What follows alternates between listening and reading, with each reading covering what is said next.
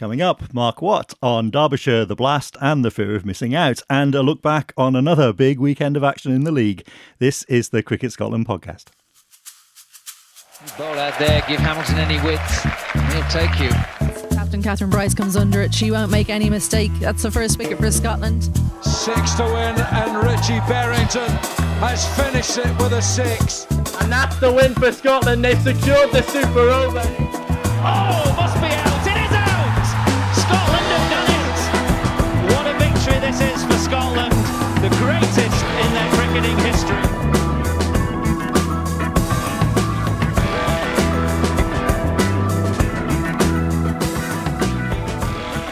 Welcome again. A day later than usual, just to keep you on your toes. Andrew Brock and Clara Sublitsky are with me once again. Hey both, having a good week?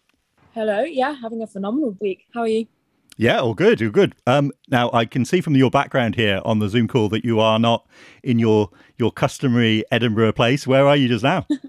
No, so I am currently at Kampong Cricket Club in the Netherlands in Utrecht. I hope I've said that right. I'm so sorry if I haven't. So I'm on the tour with Edinburgh Uni and we're having a phenomenal time in Amsterdam. We've come out to watch the men's and women's ones play against Kampong Cricket Club this evening. It looks absolutely beautiful out there as well. Sun shining. Oh, I am baking. It is so hot. And Brocky, how are you doing? You look like you are in your normal Edinburgh surroundings. Yeah, I've got my traditional box behind me of some sort of delivery, but yes, I'm at home enjoying the weather just now, but also I've got right outside me, I think they're installing fibre optic into the street, so it's very loud, so I do apologise if there's any sort of background noise for the audience at home. Little extra ambience. Well, we will have plenty to talk about later, but let's get straight into it and our chat with Mark Watt, who is currently appearing for Derbyshire in the T20 Blast. We caught up with him midway through last week for what turned into a fairly wide-ranging discussion. Welcome, Mark. Great to see you. Thanks for having me on. Cheers. Well, we'll come to Derbyshire and the Blast in a while, but we must start with the news that broke last week of Carl Cutz's decision to step down from the captaincy.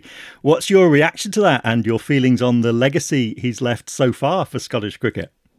Yeah, I was a little bit gutted, to be honest, that I wasn't there and able to share his last game, his captaincy.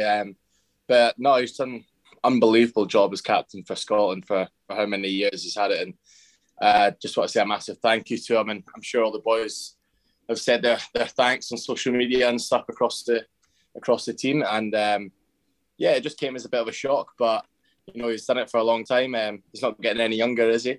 And he's got 2 young girls that I'm sure he wants to spend a bit more time with.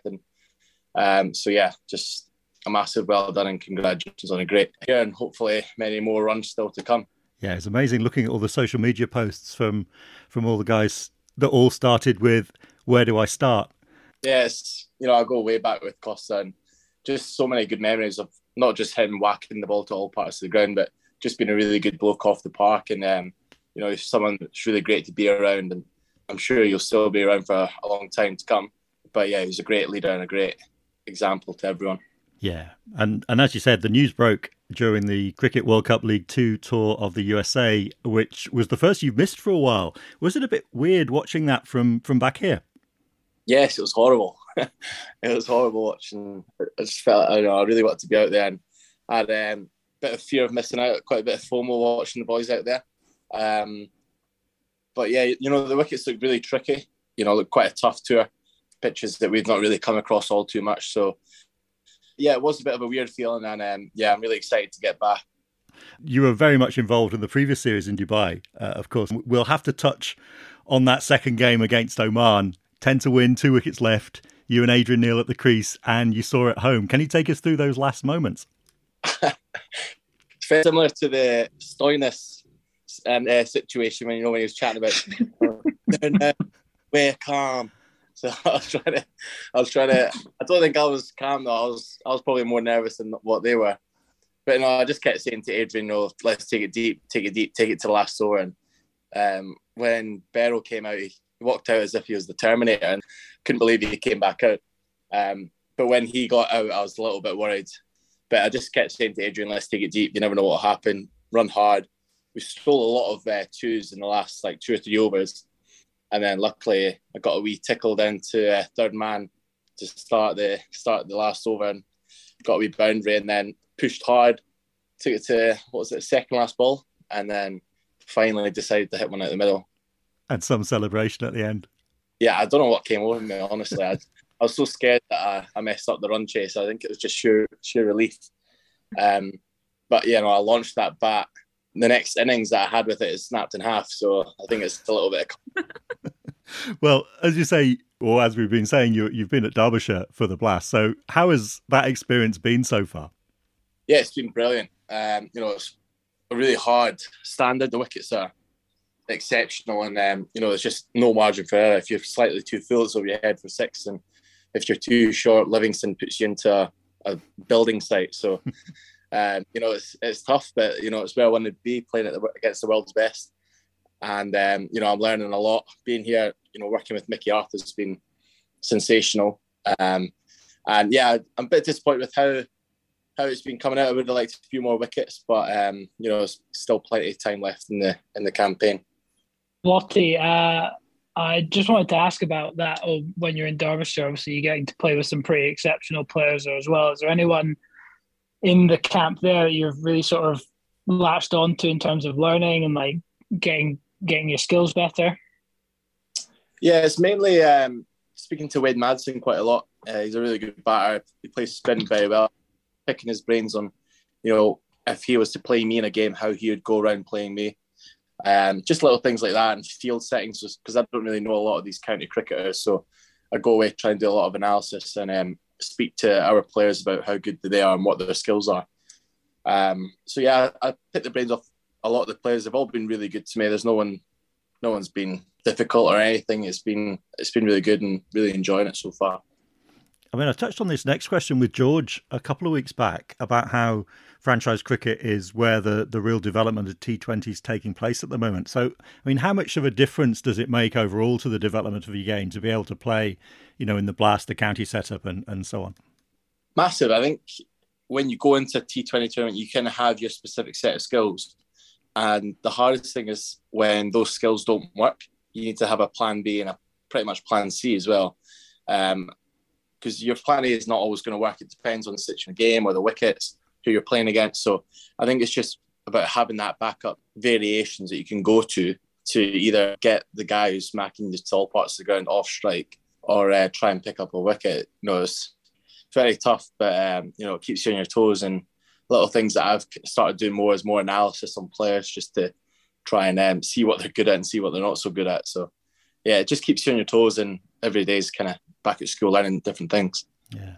So a few games under your belt so far, and that game squeezed in for Heriots in the middle as well last weekend. So what's on the schedule for this week?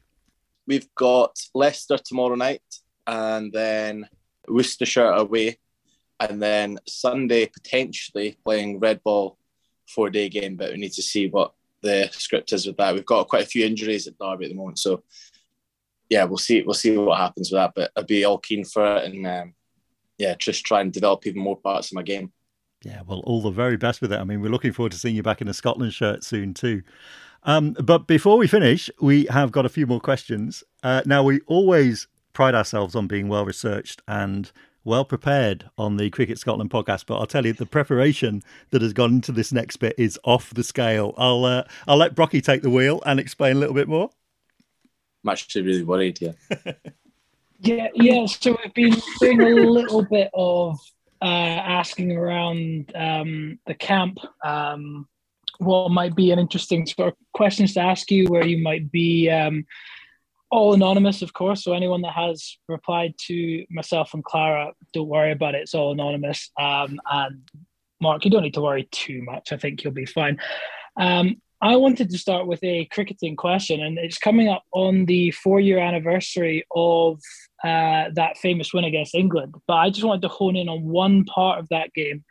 And it was when you got a certain Moeen Ali out. And I've always wanted to know, what did you say in that send-off to Moeen Ali? I actually don't know. I was trying to his head whilst I was bowling to him.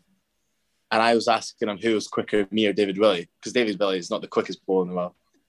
So I was asking him who's quicker, and he just wasn't giving me anything back. I'm pretty sure he said he had a little nibble when he hit me for 6 over my head. So, it was just a bit of emotional finally. Because I spoke to Barrow with the ball before. I said, should I just toss one up here and hopefully he latches onto it? It could go for 6, but we need to get him out. And he was like, yeah, just take the pin out of the grenade and launch it up. So I did that, and thankfully he told on straight to Muns. So I think it was just sheer relief that it didn't go into the tennis courts. Fair enough. Right, I think Clara has got a question for you. Crack on, Clara. Okay, yeah, so I've got a couple of questions. Number one, some people have been asking, why county over country? Oh, wow, what a question. To be honest, it's a very good opportunity. And, we've got a T20 World Cup coming up at the back of the end of the year. I want to be in a really good place for that. And it was just a really good opportunity to work with Mickey Arthur as well. Well played. Okay, and then my second question is, why the number 51 on your shirt? That's an easy question. So back in, I don't know what year, I think it was it 20? Oh, God, I should know that. Hearts beat Hibs in the Scottish Cup final. And it was a massive game. First time they've played in the Scottish Cup final for years and years. So Hearts beat Hibs 5-1 in that Scottish Cup final. And a very famous Hearts player then moved to Dundee United and got his shirt number 51 to remember that game. And it was round about the time where I picked my first ever Scotland number. And I was like, okay, that's what I'm going to do. I'm going to copy Rudy Scatchell. And I remember Righty asking why I chose 51. And I was petrified because I didn't want to tell him it was a football score because he's very patriotic. I just lied and made up some other story. Don't worry about this question. This is an easy one for you, and I'm sure you've got your answer ready to go. Who in the Scotland men's camp is the most delusional about their own ability at football? Easy. To be fair, there's quite a few, but I'm actually going to go with Hamza. Hamza compares himself to Carlos Tevez, which is just obscene. Absolutely obscene. Right, fair enough. I've got another one for you. This is more, who do you think described your Call of Duty ability as horrific, but he will just blame me. He's actually blind and stupid. Blind and clueless. Is it one person? That's just one person, yeah. Yeah, one person has absolutely gone in. 100% Matthew Cross. Yeah. Sorry, Matthew, but yeah, this is absolutely Matthew Cross. Yeah. So this started up quite a fuss in our little Cricket Scotland podcast group chat. See, when you slice bread, do you wipe the knife and put it back in the drawer, or do you properly wash it up? No, you just wipe it. Wipe it. That's surely. what I said, and these two had a go. What is going on? It's bread. Thank you so much. Thank you. Please clean your knives after you cut bread. Well, after you use it at all, just clean it. That's disgusting. Please stop with this behaviour. Nice. I'm so happy I'm right. Mark Watt there. After all that bread talk, Derbyshire claimed back-to-back wins in the Blast after we recorded that with Watty taking the wicket of Moeen again. Rocky, that was some ball that he did it with too. I was blown away by it, actually. He'd actually sent me a video a week before of a previous Blast game where it wasn't a wicket, but he showed me the delivery of the in-swinger to the left-hander. And he did it to Moeen Ali first ball, and it was some delivery. But also, with his stay down in Derbyshire, even though he did miss 4 Scotland games, I'm delighted that he's made his county championship debut, and he seems to be going all right. It looks like he's picked up 4 wickets in his first match there. So who knows what the future holds for him with red ball cricket as well. Yeah, fantastic to see, wasn't it? 2 for 47 in his first innings, that game against Middlesex. And it's reached its final day today, in fact, the day that we release this podcast. But let's move on then to domestic matters and our performances of the week. Remember, all the details are there to find on CS Live. Rocky, first up, talking performances of the week. 73 for Watsonians, fairly racing up that table. Not a bad weekend for you personally and your choice of performance of the week. Yeah, I had a decent week with the bat, I will say. I had 10 overs left to bat when I got out, so fairly threw away 100, I would say. But and also getting out to Matthew Parker bowling off spin as well, which just it hurts the soul. It was a juggling catch as well. It was a slog sweep, as maybe a few of the listeners will know, is pretty much my only shot. But hit at mid wicket, who tipped it over his own head and then caught it with a diving catch behind him. So that stung, but all that mattered is that we won. But moving on to performances of the week, I'm going to cheat. I've got two. There's one I witnessed in person and one that I didn't. I'm going to start with the one I witnessed in person, which was a new player at our club, Strachan and Ayr, who hasn't had much of an opportunity with the ball this year, but our main spinner, Gregor Carr, was away and he grabbed his opportunity with Gregor being away. 9 overs, 6 for 38.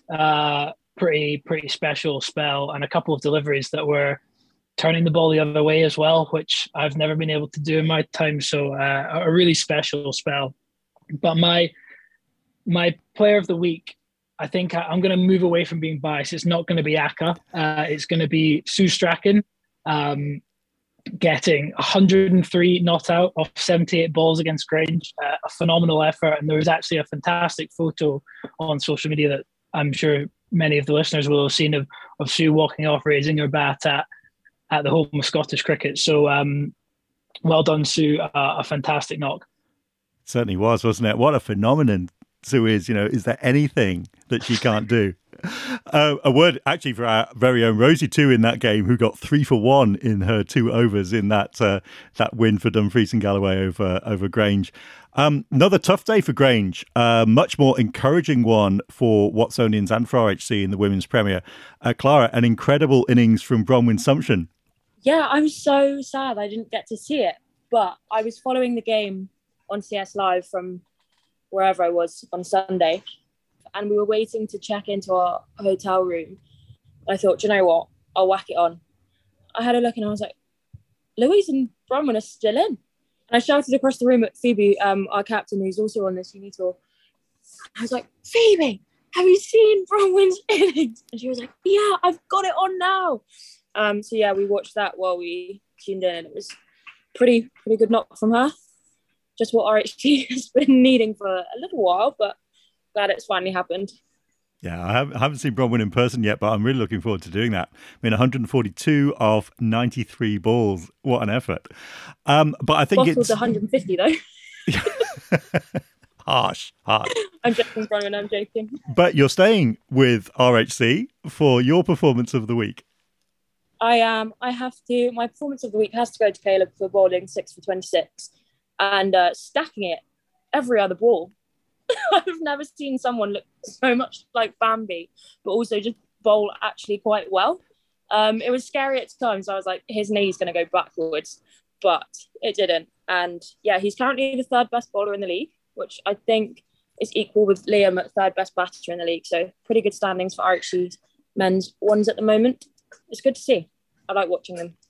Yep, 3-way tie in that league, doing really well so far, RHC. A big mention for Chris Greaves before we leave the East too, who joined our honours board with his first 100 for Grange, as well as figures of 4 for 19. It's to the West that I'm going for my performance of the week, though, and that remarkable game at Titwood. Fantastic win for Ayr over Clydesdale by 9 wickets on Duckworth Lewis. 3 wickets apiece for Matthew Baines and Neil Flack, and an absolutely blinding catch in the swirling wind from Mikey Miller as well. Do check that out if you haven't already on the highlights. So Prestwick are out on their own there with a bit of a cushion now after their game against Stirling was washed out. With West losing 2, another great win for Dumfries and another too close to call I got wrong.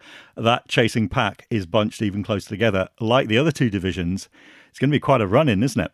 Yeah, no, absolutely. I think I said this last week as well. The West just looks like a really fascinating league to follow, just with how close all these games are, but also just the league you just don't know who's going to win that league at the moment. I wouldn't be willing to put money on anyone just now. And every fixture looks like it's going to be like a fantastic one. And a really important win for Ayr, I'd say as well. I think they really needed not only a win, but a resounding one, because maybe looking at their squad before the season, you'd maybe have said that they were up there with being favourites. So getting a win over a big club like Clydesdale, I think it's really important for them.